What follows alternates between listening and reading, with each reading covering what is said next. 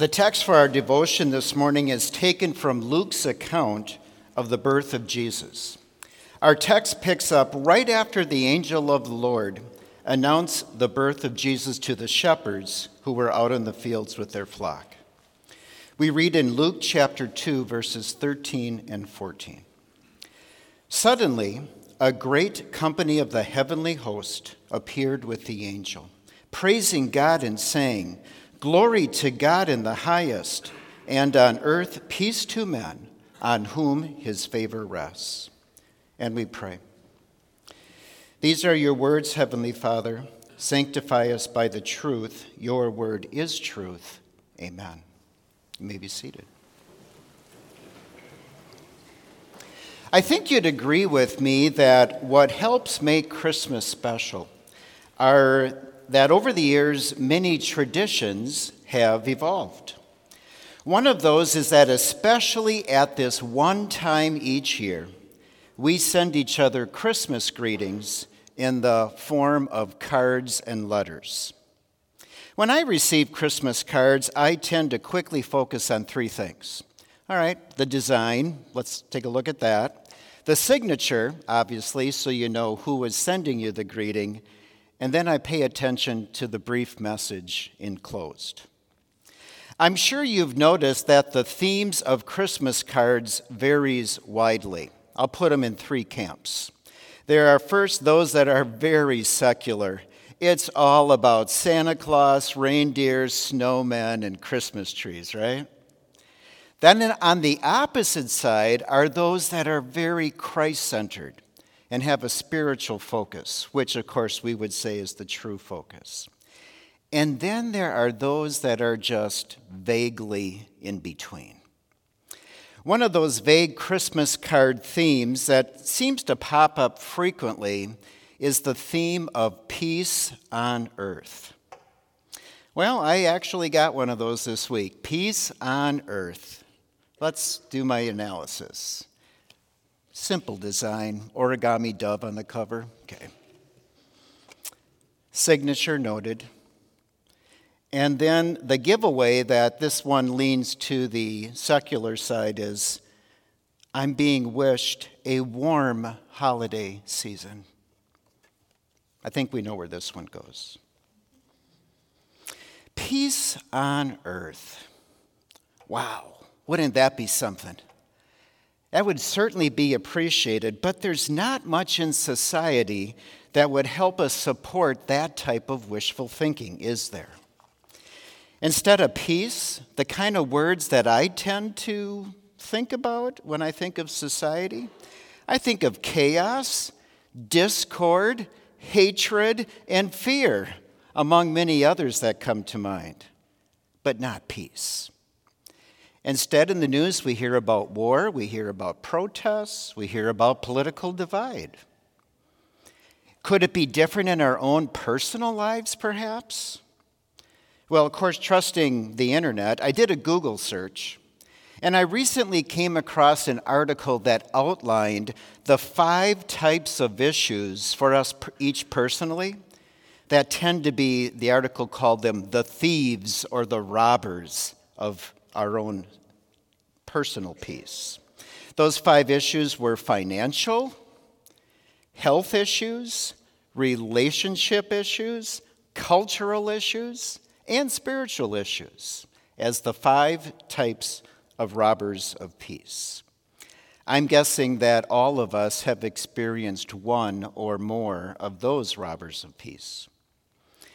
To some, the angel's announcement of peace on earth seems much more like wishful thinking, the right thing to say at this time of year, or at least some people seem to have a great misunderstanding of what the angel's message was about. To Christians, though, we know that the angel's words of peace on earth are more than just a lofty goal or an abstract concept. It's real. Because we know the words of the Bible are God's words, and God is truth.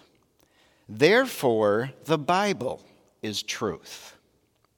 So just what is it that the angels were announcing when they proclaimed, "And on earth, peace to men on whom his favor rests"? First, know that the peace the angels announced wasn't for a perfect life here on earth for the shepherds or for us. No, God clearly tells us in his word. One example, John 16, verse 33. There, Jesus tells us, "In this world you will have trouble." That's true because of the original sin we as humans each possess. That was inherited and passed down from generation to generation, going all the way back to our first parents, Adam and Eve, when they first sinned by their disobedience of God's command. So quite frankly, humanly speaking, peace on earth is impossible. So how do we understand this peace that the angels proclaimed? Not just to the shepherds, but to all humanity, past, present, and future. Know that the peace of which the angels sang was the same peace that Paul announced to the Philippians in chapter 4, starting in verse 4 and in verses following. Paul wrote, "The Lord is near. Do not be anxious about anything," Paul said, "but in everything by prayer and petition, present your requests to God."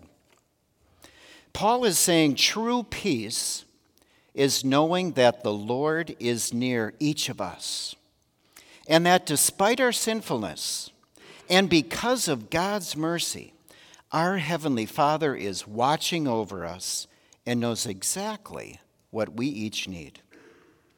There are people that can fix some of our problems, but God is the Father of all compassion and knows just what we need for our welfare, and especially what we need to overcome our greatest robber of peace, the separation from God that we deserve because of our sin. And he knows how to restore that true peace between God and us. That's why the angels' announcement was so precious. They announced that despite our sinful condition that leads to death, we have peace. We can have confidence that God's favor, not his judgment, rests on each of us because of that baby that was born in Bethlehem that they announced that years later would fulfill what God had in mind for us on that Good Friday, and then proved victory over sin, death, and the devil by his resurrection on Easter morning. That's the peace the angels announced. In that John 16:33 passage that I referenced earlier, Jesus says of himself, "I have told you these things so that in me, through faith in me, you may have peace." Eternal peace, true peace, lasting confidence for your soul. Because Jesus says, "I have overcome the world." And in that Philippians 4 passage in verse 7, Paul states, "This peace isn't just any ordinary peace said between one sinful human and another. It's the peace of God from our good and gracious Heavenly Father, which transcends," Paul says, "all human understanding, that guards our hearts and our minds, so that we might remain in faith in Christ Jesus." So what are your robbers of peace? In Jesus, the baby whose birth the angels announced, we have not only one who can fix some of our earthly problems, we have one who's fixed our most important problem, our spiritual robber of peace, by bringing us the true and eternal peace of knowing our sins are forgiven through his perfect life and his substitutionary death on our behalf. So now we may know the gift of heaven is ours. So with believing hearts, hear again the angel's proclamation. and on earth peace to mankind on whom his favor rests. May your Christmas be blessed with that peace. Amen.